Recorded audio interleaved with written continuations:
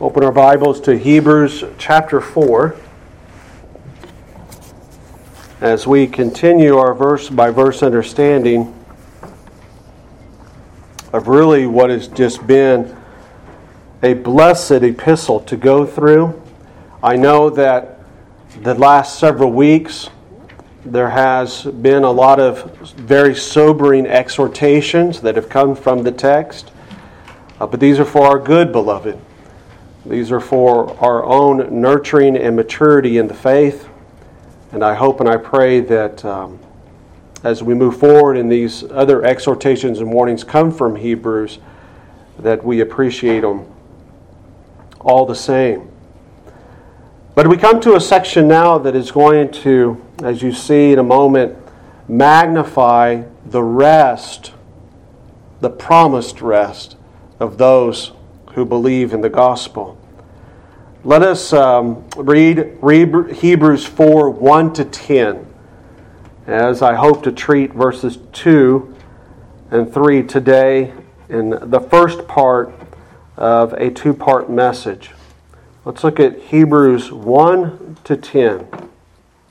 The word of the Lord says, "Let us therefore fear, lest a promise being left us of entering into His rest, any of you should seem to come short of it. For unto us was the gospel preached, as well as unto them. But the word preached did not profit them, not being mixed with faith in them that heard it. For we which have believed do enter into rest. As He said, as I have sworn in my wrath, if they shall enter into my rest, although the works were finished from the foundation of the world.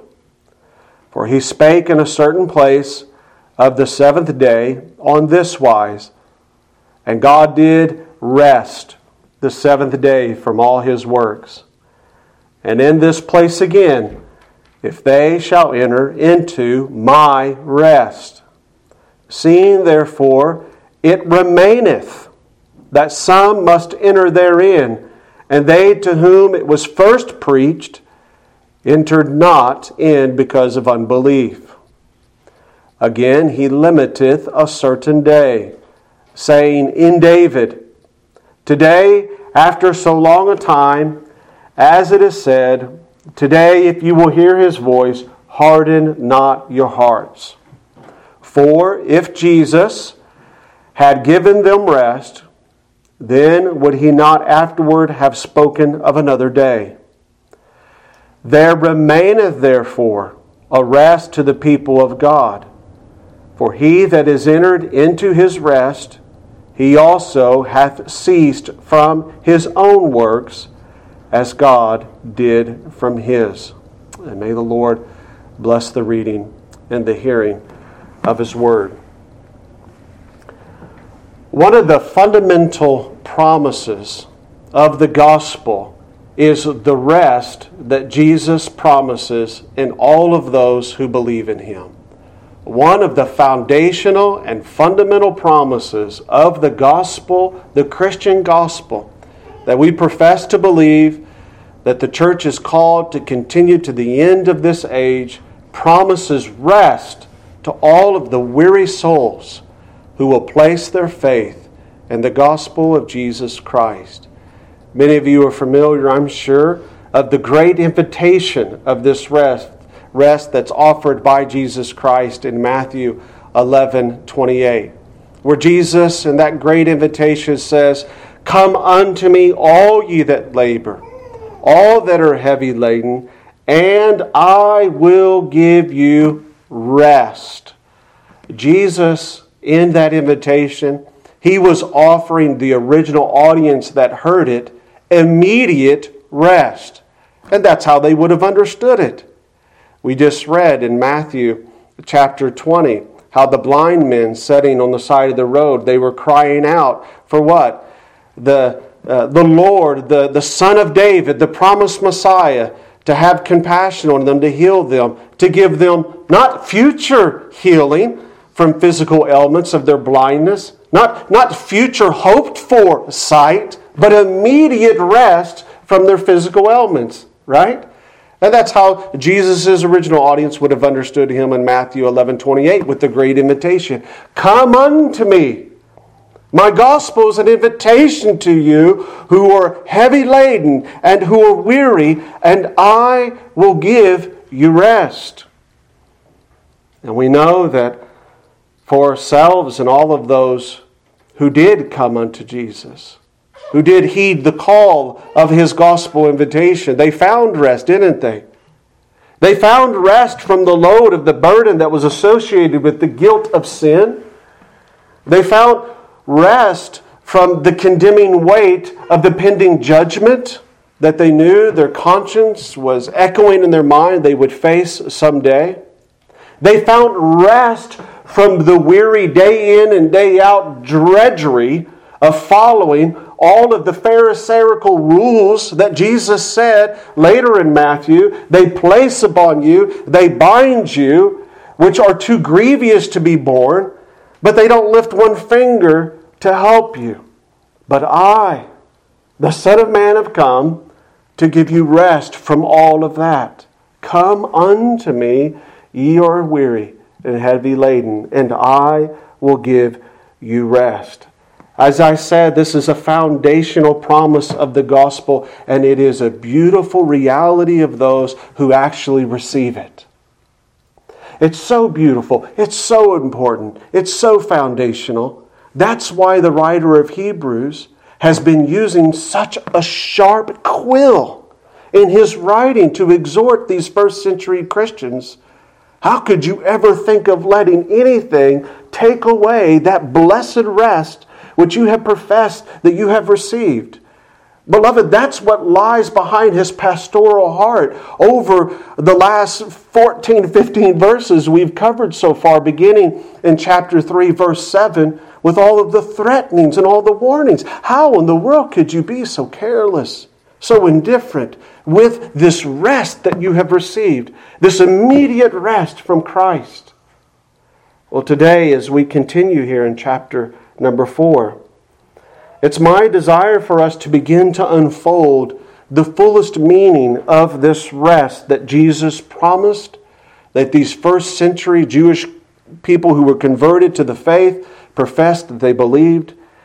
And by doing so, beloved, I believe that when we really unfold the fullest meaning of the rest that the Bible talks about and has promised us, we will first of all appreciate all the more why he's being so serious with his threatenings and his exhortations. We will understand just how soberly we're to take them. But by fully understanding the rest in its totality, and what is admittedly a rather complex chapter, Chapter 4 is. There's a lot of singular and plural pronouns. There's a lot of conjunction words. It's a very tight-knit argument about the totality of the promised rest. But if we work, if we labor together to track down through it, friends, not only will we understand why he was so concerned and why he had such serious threatenings, but we will be all the more encouraged by what it is you and I possessed. And verse 9 of our text today, what we're all still waiting for and we're promised to receive. And so it's going to help us appreciate the warnings, but also further appreciate what it is we possess as God's people. The promised rest. The promised rest. Now, as I've alluded to as part of my introduction, this is, and I hope you would agree with me, somewhat of a complicated chapter. And one of the most difficult things it is coming as someone who has to teach the Word of God to a chapter like this is, Lord, this man who was inspired by your Spirit to craft such a concise argument and put in such a tight framework the meaning of what you're trying to communicate, oh God, will you help me to communicate that clearly? Because we can get lost very easily. And so what I've done in your sermon notes is I've given you sort of a roadmap of what we're going to use. And this is going to show you where we're going to turn left, where we're going to turn right, where we're going to stop, okay? And if you look at that roadmap, it really kind of simplifies the argument, all right? Verse 2, beginning of verse 2, into the first half of verse 3, he's going to teach us something about the promised rest as it was in the Old Testament and as it's promised in the New Testament. That's what he's talking about. And then the second half of verse 3, look in your notes, going into verse 4, in midstream of the argument, he introduces God's Sabbath rest from creation. And we'll find out why he does that. And then in verses 5 through 8, he lifts up with the example of David, and in the Authorized Version, Joshua's name's translated Jesus. Young ones, that is the Hebrew name Joshua translated in the Greek Jesus. The modern translations have the text translated as Joshua. But verses 5 through 8, then what the author does is he says, hey, that promised rest that they were promised in the Old Testament to receive the land of Canaan and the wilderness generation didn't receive, it wasn't a means unto an end in and of itself. It was pointing to a much greater rest. And then in verse 9, he makes the point that while we do receive some rest through the gospel, immediate rest, there's still some sort of rest still promised and waiting on us. So it's as if we already have a rest. He's teaching in this section of chapter 4, but we're still waiting for a further rest. And then in verse 10, he reiterates, he capitalizes on the fact that those who have believed, unlike the wilderness generation, they have ceased from their own works, which is part of their immediate rest. Does that roadmap kind of help? Because when you first read that section of chapter 4, you feel like you can be in a whirlwind of what in the world is being talked about here.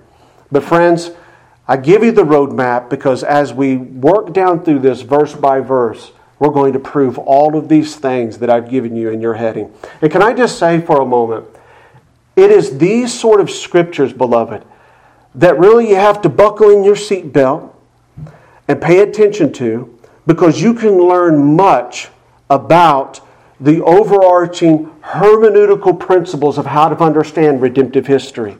Because think about it for a moment. Beginning with chapter 3, the writer to these New Testament Christians pulled back from Psalms 95, the words of inspired David, and brought into their New Covenant context an example from the Old Covenant of God's ancient people. And now here in chapter 4, he begins to bring Joshua into the picture. He begins to bring David back into the picture with Psalm 95. And what he's doing is he's putting in this section of chapter 4 the dichotomous nature, meaning things that are similar, but also things that are different between God's ancient people and God's new covenant people. And that provides us an opportunity to get our bearings about ourselves, about what exactly is God's relation to the Old Testament Israel people and the New Covenant era in which we live in now. Why is this so important? I was listening to a sermon from a Baptist minister over in Richmond, Indiana, that took place just a couple weeks ago. And he was attempting to explain how that modern day Israel, modern day Jews, have been and still have in possession land deed title to the geographical landmass over in the Middle East. He sought to do that by going to Genesis 12 and Genesis 16. Never went to any New Testament passages. All he did was repeat that God's everlasting covenant promise to Abraham was that he was going to give Abraham a land. And then he spent the rest of his time in his sermon proving that truth by quoting statistical data. How that they were formed into a nation in 1948. How that they have the third largest military in the world. How that their population has grown from just a small group of people in 1948 to like 9 point some odd million people. And I'm thinking all the time that he's looking at the land of Canaan that God did promise Abraham, and that through Joshua they received in many ways, as if that was their end home. That's what all of that pointed to. And we're going to see when we get later on down into the text here today, that, beloved, that was just a shadow. That was just a type. And besides, do you think God really cares that they have the third largest army? Is that in some way in our minds a stamp of approval? That, oh, you see, the land of Canaan, that still is their entitled land because I've given them the third largest military in the world? Beloved, that's nonsense. That's nonsense to think that way. I don't mean to sound unpatriotic here, because if it came to be and we had, such as the Ukrainians, had Russia on our back door over here, guys, I'd be the first one to pick up arms. And I'd go to fight to defend the rights we have in this country and the freedom we have in these countries. But beloved, let me make it very clear. God, the sovereign king over all the nations, He does not say the Pledge of Allegiance to the American flag. God does not say the Pledge of Allegiance to an Israeli flag. My point is very simple. We're going to see in the relationship between God's ancient people and His new covenant people, He has and He only cares about one people. And that is those who are under the crown of Christ. And so be careful, be guarded, because a majority of Christians today, every time something happens with Israel, something's going on over in Israel, we're supposed to dump money, send boots on the ground over there because somehow or another God has unfulfilled covenant promises to them that they still have a land title deed to. You could pick that argument apart so easily. I don't mean to get sidetracked. I'm only using that to let you see that this is a precious opportunity for us in Hebrews to walk through and understand some of those implications of the relationships between the New Covenant era and the Old Covenant. We're going to begin, as you see in your sermon notes now, with understanding verse number 2 and verse number 3, the first half of verse number 3, seeking to understand this promised rest as it's revealed not only in the Old Testament, but also in the New Testament. Do you remember last week in verse number 1, how the writer acknowledged that the promise of entering into God's rest, which was first mentioned in chapter 3, the use of Psalm 95. Look back with me there. Chapter 3, verse 11. I swear in my wrath, this was the first mentioning of the rest, I swear in my wrath, they shall not enter into my rest. It was left on the table last week in verse number 1 of chapter 4. Fear, have a dreadful fear that you come short of that rest. But it's left for us. And since today is still today, we still are promised this rest. And so don't fall short of it, he said last week, through indifference and carelessness. And now we come in here to verse number 2. And he continues his argument by stating what in verse 2? Unto us was the gospel preached as well as to them. Who? He's referring to the analogy of the ancient people of Israel in the wilderness, isn't he? He's still using that analogy. Unto us was preached the gospel, and also unto them. But it did not profit them, he says in verse number 2, because it wasn't what? Mixed or joined with faith. This part of his argument now, it ought to make us to pause and ask a very obvious question. How could the wilderness generation, as recorded in the book of Numbers, under the leadership of Moses, have possibly heard the gospel which you and I have been preached to? How in the world could that? I mean, that's what he says in verse number 2. They were preached the gospel, and we were preached the gospel. But the only reason, Brother Isaac, that it didn't benefit them was because they didn't have faith. But wait a minute. You know, you're talking 1,500 years before Jesus ever came, and the gospel that these first century Christians would have heard, that you and I have heard and come to believe, How in the world would they have heard that? What does he mean by the promise that they were offered in this gospel that they were preached? Well, the answer to this question, and coming to a better understanding of it, it's going to help prepare us to understand how he references Genesis 2 later on in his argument. All right? The answer to that question of how he's understanding redemptive history, how he's understanding God preaching to them, communicating to them, what the rest entailed to them, is going to help us to better understand how he's lifting up Genesis 2:2 and the creation rest and tying it into his overall argument. In other words, he's going to give us a lesson in hermeneutics of how to understand the Bible. Watch how he does it. All history, we're going to learn in a moment, all actions within history is singularly concerned to teach one thing: the glory of the triune God. All of history.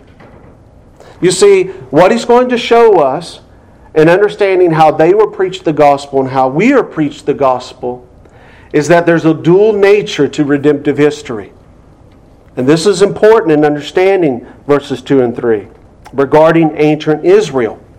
Because Abraham and his later physical descendants, Moses and the Israelites, who have been used in this analogy, they were specifically chosen by God among the nations to be used in two ways.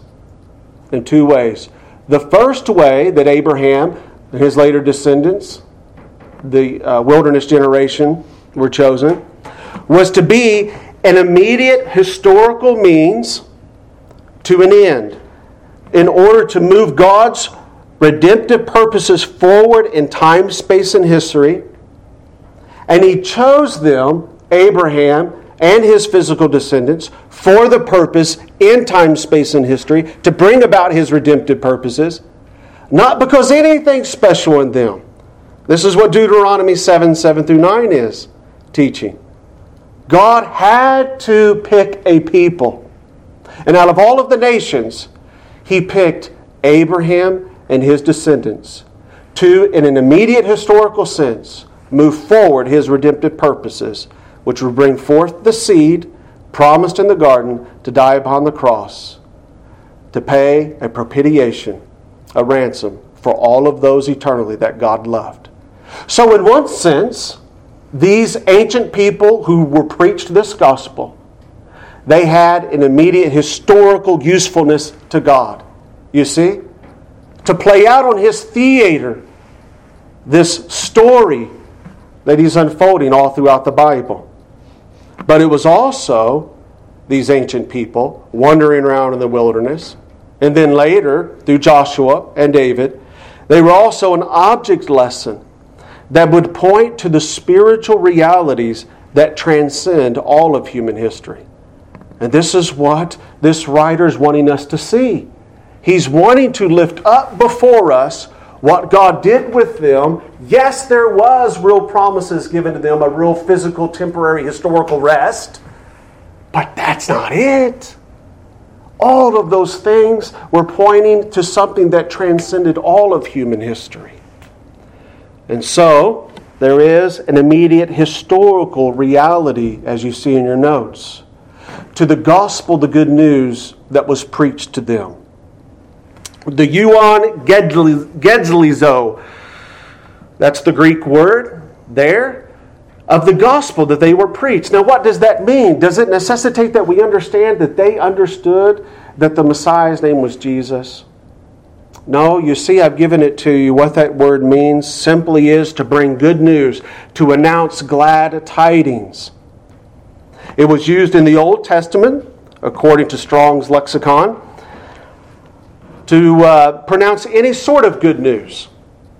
And I believe that that's how he's using it here. He's telling them, hey, the ancient wilderness generation, they were preached a gospel, and we were preached a gospel as well. But in the New Testament, you notice in your notes, it's used especially of the glad tidings of the kingdom of God. Not something that was still far off, that wasn't immediate, something that you still had to wait for. No, in the New Testament, when the word gospel is used, when this euangelizo is used, it's used in a way that's saying, it's here, the kingdom's here, Christ is here, the Messiah is here. Understanding how the wilderness generation was preached, this euangelizo, this good news, this promise, beloved, understand that they were promised rest. They were. Those Israelites who Moses led by God's supernatural act of parting the Red Sea, they were promised rest from their enemies. They were promised rest from the want of any materialistic necessities, which were supposed to be provided in abundance in the promised land of Canaan. Remember, they were promised this rest of want of materialistic needs, this rest from the harsh taskmasters of the Egyptians, in a land that flowed with milk and honey. They were promised a land that had vineyards that they didn't plant. They were promised rest by giving cities and buildings that they did not have to build. This was, you see, a gospel. It was a good news to them. They were promised an immediate physical rest. The children of Israel there in the wilderness. However, that is not all that was intended by God to be conveyed to them. The land of Canaan wasn't in and of itself of the rest that God was pointing to. And this sort of statement that I've just made, it requires that we understand that God's immediate historical covenant dealings with Abraham, with Moses, and all through the prophets were pointing to something outside of themselves, as I said earlier, namely Christ, His covenant, and Him as a mediator for that covenant. That's what all of those things pointed to. But instead of me just telling you that, how about we look together in the Bible and see that that's in fact what the Bible teaches? That Canaan, the land that was pointed to by God of an immediate physical temporary rest to the wilderness generation in the wilderness, the wandering generation, and to even those that inherited later, it was not the final rest. It was just an immediate physical rest to bring about the historical immediate purposes of God and redemptive history. Well, how do you know that, Pastor Doug? Because I let the New Testament help me understand the Old Testament.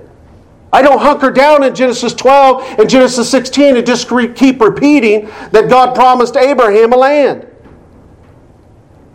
Look with me in Hebrews 10:7, where later on, our inspired writer here, he quotes Jesus verbatim where Jesus says, "Behold, I have come, and the volume of this book," the volume of everything in this book, the law, the prophets, the holy days, the ceremonies, the land borders, it all is what? Written of me. That's why I said earlier in my introduction, beloved, that all of these things pointed and were designed by God. And this is crucial for you to understand of why He brings in God's Sabbath rest at creation. And I'm not going to spill the beans now, but you have to kind of stand back and understand this hermeneutical lens that God's doing two things in redemptive history. He's just got an immediate purpose for why you're here right now. Oh, but He has a spiritual purpose as well. And He's accomplishing that spiritual purpose. Every single time you get up in the morning and you walk and you get in your car and your neighbor looks out, God, yes, is accomplishing an historical immediate purpose for you to be here on this day, so forth and so on. But He's pointing your lost neighbor to the reality that there's a Creator God.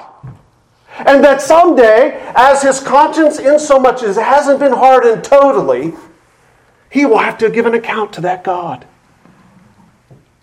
You see, that's how we understand the Bible. Abraham, Jesus is declaring here in 10:7 of Hebrews, insomuch as everything was written in the book, was written of me. But this isn't the only place. This concept and this principle that everything pointed outside of themselves, all of their temporal covenantal dealings, to a greater covenant in Christ and the purpose for their ultimate fulfillment is all over the New Testament. I don't know how, some of these preachers who want to preach this really Israel worship, modern day Israel worship, miss all of this. Look at Colossians chapter 2, verses 16 and 17. This is where Paul describes how that their holy days, all of their dietary laws, what's it say? You have it in your notes. Let's say it together. Shadow. It was a shadow of things to come. But the body, the Authorized Version says, it could be translated the substance, is Christ. All of these things were what? Instrument and God's wisdom in His classroom to teach lessons. They were all shadows. All shadows. This Christological, redemptive purpose for all of these things that were promised to these wandering Jews in the wilderness. Beloved, they are connected with God's dealing with them and is expressed by Jesus again in Luke 24:44 as being fulfilled in Him. You have it in your notes. You can reference Luke 24:27, John 5:39, verse 46, that they were all pointing to a future spiritual reality. So, we're seeking to understand this promised rest that they would have received, this gospel that they would have received. It was good news to them, Nolan, that God was saying, as you're over here slaving to make bricks, I'm preparing a land, a physical land, for you and all of your people, and you're going to just have such a blessed time there. You won't have to work for the cities you build, so forth and so on. So there was, you see, in verse number 2, a real good news promised to them in immediate sense. But God was teaching them something else. Yes, there was an immediate historical reality to the physical promise of rest that was offered to the wilderness generation. But more importantly, the land that they were promised was pointing through the shadows and types that they were offered to a blessed future spiritual reality and a promise of rest, spiritual rest also. With that being said, there is, guys, a very real sense in which the gospel of the Messiah was proclaimed to these people as well. How was it done? It was done through symbols, through types, and shadows. That's what he means in verse number 2. They were promised an immediate historical rest, but there was something much more behind it. They were preached the gospel of the Messiah as well through all of the shadows. Young ones, what do I mean when I say shadows? What do I mean that Moses and the ancient Israelites could have been taught the gospel of the Messiah that you hear Sunday after Sunday here at church and no doubt in your homes from your parents? Well, this is what we mean. You see, when God gave them that special ceremony of the Passover to take a lamb and to sacrifice that lamb, He was showing them that sin had consequences. He was showing them His hatred towards sin. He was teaching them a lesson how they had to take something innocent in order to appease the wrath that their sins deserved. And so you see, that's why we call it a shadow, because the lamb wasn't Jesus Himself, was it? But it was a type, wasn't it, Nolan? The lamb that God told them to get was a type pointing outside of itself, Nolan, in an object lesson to an anti-type, something that's not the type, but was promised to come someday through the prophet Isaiah that AJ is reading about today, to take away what? The sins of the people. And so, young ones, this is what we mean when we say that in the immediate historical context, that these old ancient people of Israel, they were preached the gospel through these shadows. God had two purposes for the Passover. One, to give them an immediate physical sense that He's with them. Oh, but He was constantly spiritually pointing them outside of the Lamb to the Messiah that He promised in Genesis 3:15. Consider also how He would have taught them this gospel message to the crossing of the Red Sea. How that when they were at their wits' end and they had all their enemies chasing them, there was no other way to escape. God alone provided a way. Glory be to God, right? Isn't that one of the 5 principles of the Reformation? To God be the glory. He was teaching them in the Red Sea experience that, beloved, He was teaching them that when you are at your edge of the cliff and you cannot help yourself, I'm the way who makes the way possible. I'm the way who takes the impossible and makes it possible. We could go on. How they were taught and preached the good news of salvation. What about the water from the rock? When they were thirsty and they thought they were going to die. God, yes, provided them water. He did want to, because why? He has to have a remnant to carry forward His historical redemptive purposes. He gave them water so they could drink and they wouldn't die of dehydration.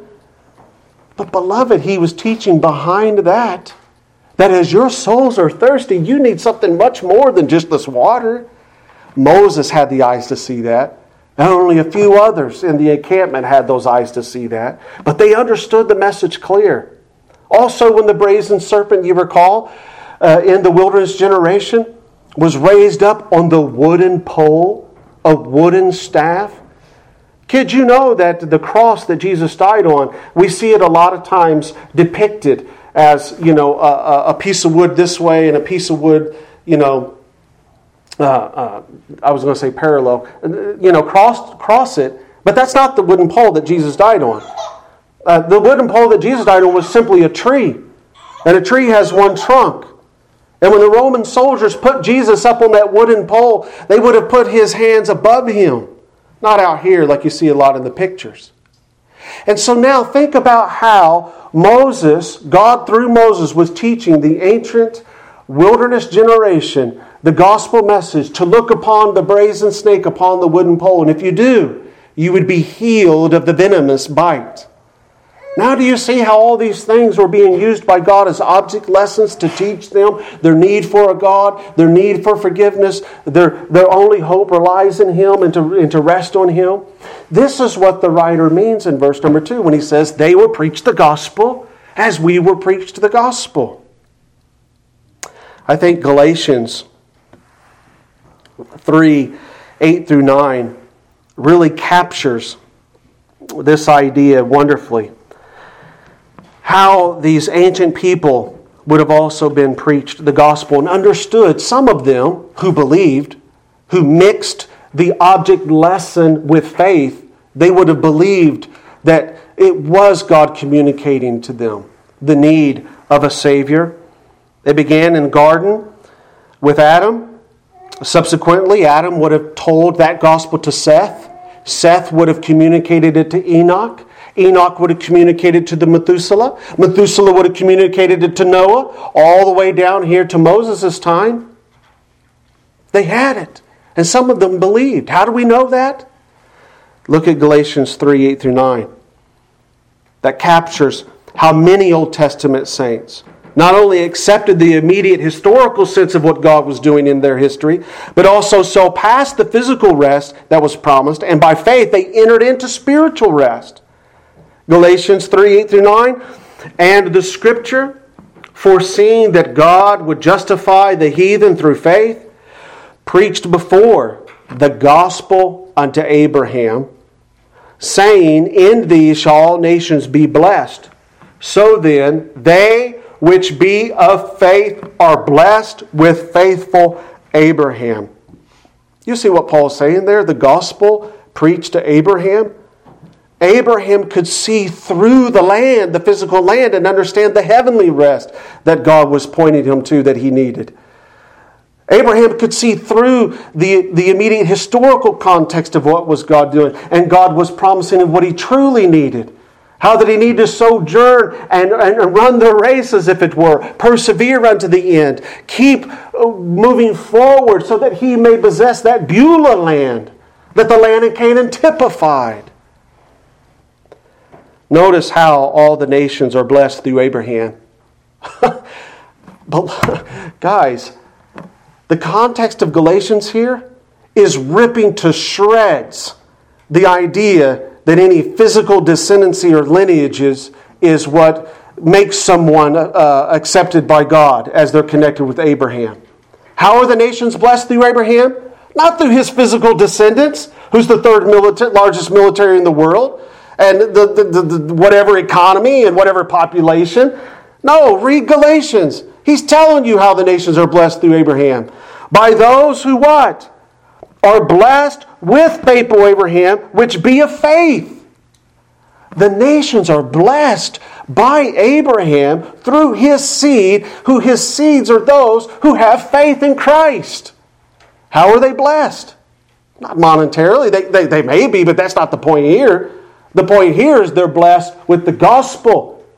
Because, Scott, what else would motivate a man to sell himself in the Moravian missionary endeavors into slavery, or the Moravian missionary endeavors going into the leper colonies, to give themselves children leprosy other than belonging to Jesus, knowing his gospel, and as Brother Scott was saying in our fellowship time this morning about his own son and other people who may have disabilities in life, etc., that they have value, they're created in the image of God, they have a soul. And because they have a soul, we want to take the gospel to them so they don't spend an eternity in hell. And so therefore we go out, don't we, as salt and light, and we bless the nations. We bless the nations with the gospel. With the gospel. That's the meaning of Galatians. Galatians, you see, puts the bookend to the Abrahamic covenant and promises that Abraham was made in Genesis 12 and 16. You cannot, beloved, ever even preach a sermon on Genesis 12, Genesis 16, without coming to Galatians and putting the bookend to it of how it was fulfilled. Because you're going to leave everybody thinking, somehow or another, that the physical land that God was pointing to for temporary physical rest is the whole kit and caboodle. No, it's not. Abraham understood the gospel. I love that passage. You have it in your notes from John 8:56 that proves again that Abraham and the Old Testament saints, some of which who were the elect, they understood past the physical promises, the gospel that was preached unto them and the promised rest. Jesus said, your father Abraham, when they were ready to stone him, he said, he rejoiced to see my day. He rejoiced to see my day, and he saw it. He saw it, and he was glad. There's a real equivalency between the future promised rest of the Old Testament saints like Abraham, Moses, and others that were looking forward past the physical promises God was making to them. There's a real equivalency between the future promised rest of the Old Testament saints and the immediate promise that we receive through Jesus' gospel, come unto me. There's an equivalency. Their content is the same. It is rest, spiritual rest. They received it, and we receive it. The former looks ahead. The Old Testament saints did the fulfillment of Christ, while we look back and we see the accomplishment in Christ. But tragically, these lessons given by God to point them, verse number 2, that He gave them these good news, He gave them this gospel. These lessons that were given by God to point them to the real spiritual need were not mixed with faith in most of them. And thus they saw the symbols, they saw the object lessons only as an in and of themselves, only as a temporal, external experiences, rituals, physical land, without and void of spiritual content and need. And so how in the world can the church today give modern day Jews the idea that somehow they're going to achieve their rest, beloved, when they possess a physical land called Canaan? Because it was never intended to be their rest. It was pointing outside of itself to what Christ has done and what Christ still will do to them if only they will bow the knee to Christ the King and His gospel.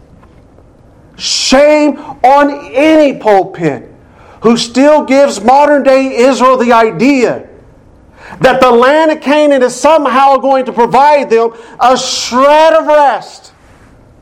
Because it doesn't. It doesn't. We could go over there and we could pack up all the Arabs over there. We could pack up every physical enemy and usher in every little Jew back over there to Israel. And you know what, beloved? Until God's sovereign Spirit moves their hardened hearts just like their forefathers, they're going to end up just like the ancient generation in the wilderness. And therefore, the Church of Christ today should not give them... I'm sorry I'm fired up about this, guys. I heard this sermon, and it's all over the place. I try to avoid myself from being, hearing this stuff, but I heard it, and I'm just like, we're still trying to say this stuff? It's so sloppy. It's sloppy exegetical teaching from God's Word.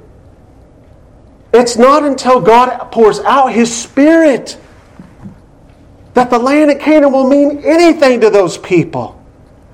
And so with their blood, their sweat, and much of your tax dollars, they can fight for every square inch of Palestine. But not one Jew's heart's going to be converted by possessing the land until God's sovereign Holy Spirit cracks open wide their great need for Jesus, their crucified Messiah. Pray for Israel, friends. Don't praise Israel. You pray for Israel, that they would repent and believe the gospel. Now, verse 3, notice. The writer sets forth the truth that for those who can identify with the we in the verse, look at it together. He says, but we, which have believed, we do, notice the present tense of the verb, we do enter into rest. We do enter into rest. This clearly teaches the truths that are connected to the verse that I opened up with in my introduction about how Jesus says, come unto me and I'll give you rest. There is an immediate spiritual rest. Later on in Matthew 11, verses 29 through 30, many of you know these verses. Take my yoke upon you and learn from me. For I am meek and I am lowly in heart, and ye shall find rest unto your souls. For my yoke is easy and my burden is light. It is Jesus Christ that relieves the sinner's burden by saving him from his sin and guilt, and thereby granting to that person who believes upon him his immediate gospel rest. Many of you have heard the gospel. You heard Jesus' invitation that He would give you rest. And you have that rest right now.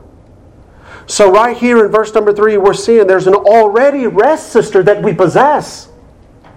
We're going to learn later on that there's a future rest that still remains. And that's what we want to be encouraged by. Because while we have this present rest, beloved, this isn't all there is to rest that is promised us. There's much more. I am running out of time. I don't know how I ran out of time. Probably because I got sidetracked on how people confuse the issue of the physical, immediate, historical rest that's offered to the Jews. But look in your notes with me about the immediate rest that verse number 3 says that we do possess. In John 3, verses 1 through 21 describes, you know your Bibles, right? It describes, we don't have time to go there, but it described how Nicodemus, the religious leader, what did he find rest from, friends? He found rest from just mere external religiosity. He grew up, kids, in ancient Israel. He grew up with all the oracles of God. He had the holy days. He was in the land. He had all the things, but he didn't have this. He didn't have the real stuff, did he? He looked like he was a Christian on the outside, or a believer on the outside, one of God's people, but on the inside, he was empty. He knew that this is all just plastic. It's all for show. There's no power in this. Because my soul still needs rest. I want something more. And he heard in Jesus the truth of the gospel. And he found rest from the performance, Nolan. He found rest that in Jesus, that he can have a real vital relationship with God, his Father in heaven. Perhaps some of you here today, I don't know, I think I know, I'm looking at everybody. Perhaps some of you today, you've grown up in that same context.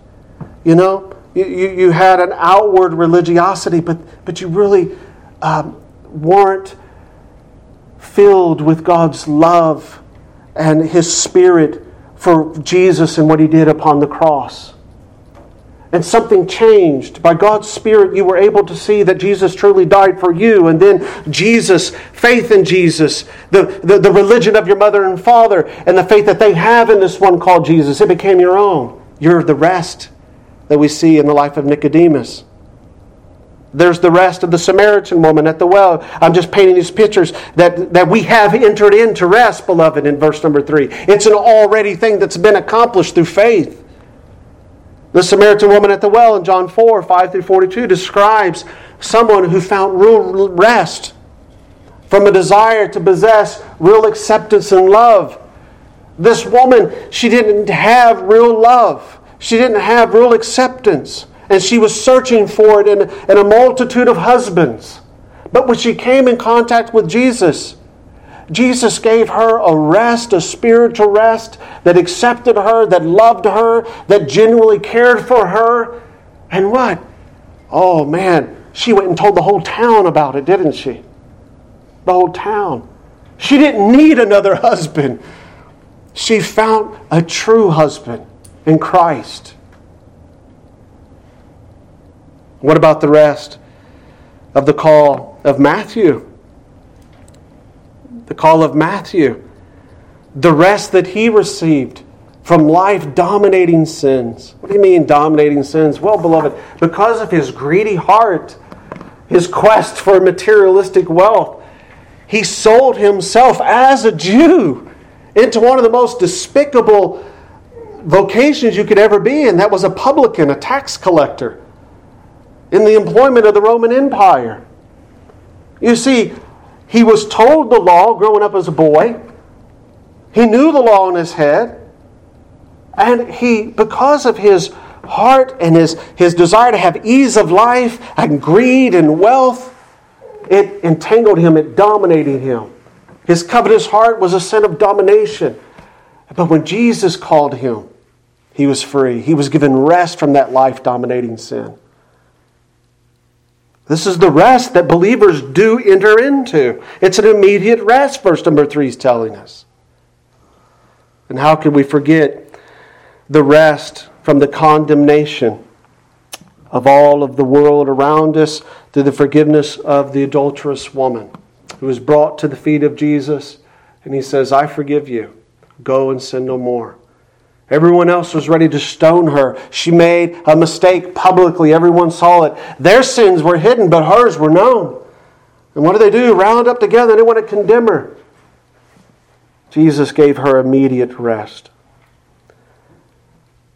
I have to handle the second part of verse number 3 because if I don't do it here, it's going to be hard to do in our next message, okay?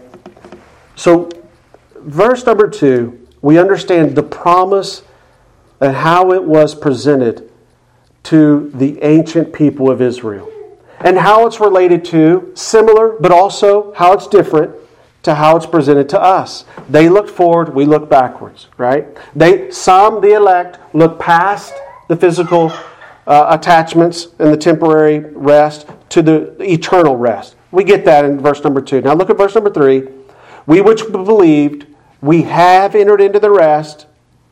We have an immediate spiritual rest. We experience the promise Jesus gives us in His gospel. But notice what it says now. You can get tripped up by this. He says, as he says, and he quotes Psalms 95, verse 11. He quotes, not verbatim, but he quotes it. He says, as he says, as I have sworn in my wrath, if they shall enter into my rest. Don't even look at the second half of verse number 3, because go back to your outline. It's going to mess you up if you do that. Just stay with the first half of verse number 3. But why does he do this? Why does he say, for we which have believed do enter into rest, as he said, as I have sworn in my wrath, if they shall enter into my rest? Why does he do that? He's using contrast. The focus is in this section of chapter 4, his rest, a full understanding of his rest. We've only looked at today the blessed immediate rest which we have through the gospel. Right? And then next Sunday we'll look at the other half of the rest. And together, as I said in my introduction, it gives us a fuller appreciation for why we want to persevere to the end. But why in verse number 3 does he lift up this fact that you presently, verb, present tense, you do enter into the rest through faith. And you have received the blessings, the immediate blessings of the gospel, having spiritual rest. Oh, but remember those people back there? I swore in my wrath, if they shall enter my rest. He's using a contrast. He's using a contrast to highlight the reality of the first half of the verse number 3. It'd be kind of like this. The only thing I can relate it to in my own human experience, have you ever been where there's a storm coming from a certain direction? And if you were to turn your back and you were to look around, you would see these dark clouds, rushing toward, where you're standing. But if you were to turn back around and look in the direction you formerly were looking, it'd be bright as the sun. Birds chirping, Well, the smart ones wouldn't be chirping, they'd be hiding. But you get the point, right? That's what he's doing in verse number 3. He's trying to get us to see, by the use of contrast of what he brought up in verse 11 of chapter 3, about the warning of those who didn't enter his rest. He's saying, you have entered the rest, but remember those guys, they didn't enter in the rest because of unbelief. And he does it again, and we'll see it next week. He's using contrast to do it. It's difficult because he's trying to make a very tight-fit argument. And then he introduces, we'll see next week, God's Sabbath rest in the argument. And you're just like, whoa, you're taking all these left turns and all these right turns. But hopefully the outline I give you, it kind of simplifies it a little bit. That's what's going on there. The realized rest in verse number 3 is being contrasted with the judgment upon unbelief that he's already alluded to. Let's end our time today with a couple thoughts of application. First of all, for us who have believed and we have entered into this rest that verse number 3 talks about.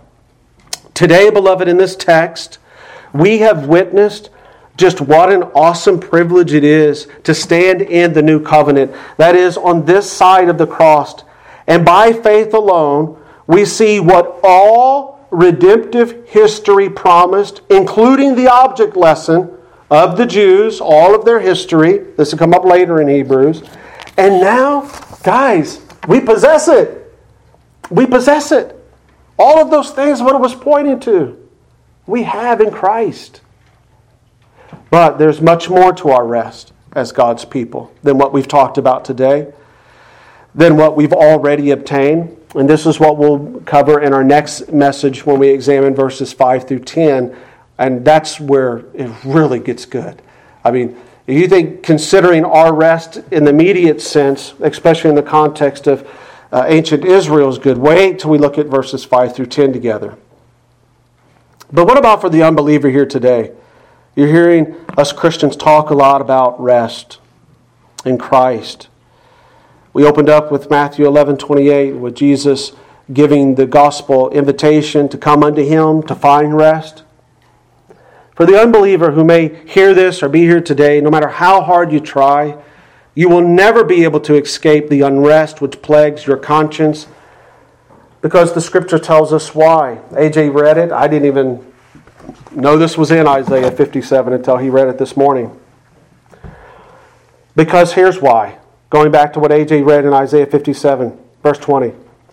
The reason you cannot find rest that Christians have experienced is because the Bible says, and it identifies you as an unrepentant sinner, as someone who is wicked. Well, I don't consider myself wicked. That's because you're using the wrong mirror.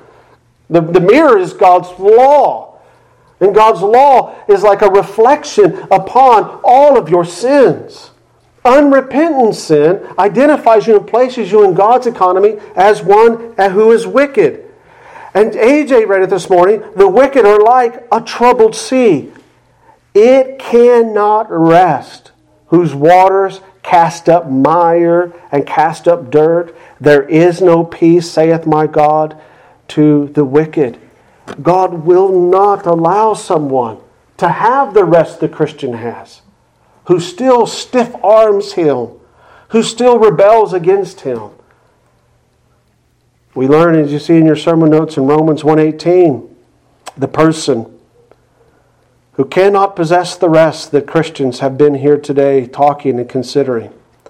Because the wrath of God is revealed from heaven against all ungodliness and the unrighteousness of men who hold the truth in unrighteousness. What does that mean? He tells you. Because that which may be known of God is manifest in them. For God has shown it unto them. How? By the invisible things of Himself from the creation of the world that are clearly seen, being understood by the things that are made, His creation, even His eternal power and Godhead. And so then, therefore, unbeliever, you're without excuse. Your unrest, you see, isn't because God's not communicating to you. The stars of heaven at night are communicating to you, calling you to come and to search out the truth of your Creator. And if you're sincere in that truth, that search, if you're sincere in that search, it will lead you to the gospel. It will lead you to the Messiah, Jesus Christ. Because of that, it goes on to say, when they knew God, they glorified Him not, neither were they thankful, but became vain in their imaginations, and their foolish heart was darkened. The longer you stay in that troubled sea Isaiah was talking about, the longer you walk in persistent rebellion against God, who's calling you through His Son to repent and to believe, the longer you do that, the harder, the more troubled the sea becomes. But Jesus still sends forth today the call to come unto Him. To come unto Him. Let's close with a word of prayer. Oh, gracious Father, Lord, we quietly humble our hearts before Your throne. Lord, we have in the text today sought to understand how it was that You were long-suffering, how that You were patient, and how that You were faithful in giving, O God, the good news unto the ancient people of Israel, even to that generation who were destroyed in the wilderness. And Lord, as we reflect upon that, we worship You. You are a good and a holy God. Lord, we understood clearly that there are many similarities between what their promises pointed unto outside of their immediate physical sense and what we possess in a spiritual sense in Christ. Help us, O God, to just marvel. Help us to defend. And help us to be zealous, O Lord, to allow the witness of our Master Jesus and declaring that all of those things, they pointed to Him, the substance of that covenant of grace that was made in eternity past, that He left all the glories above to come and to fulfill, and is now still fulfilling as we move forward to the great day of our consummation. God, You are all wise. And Your redemptive story that we learn about, we see that it is intertwined and connected together.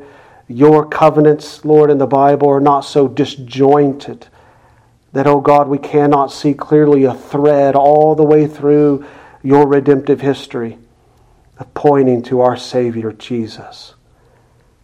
We bless You and we thank You, God, that we stand in this era in which we do, that we stand in the new covenant.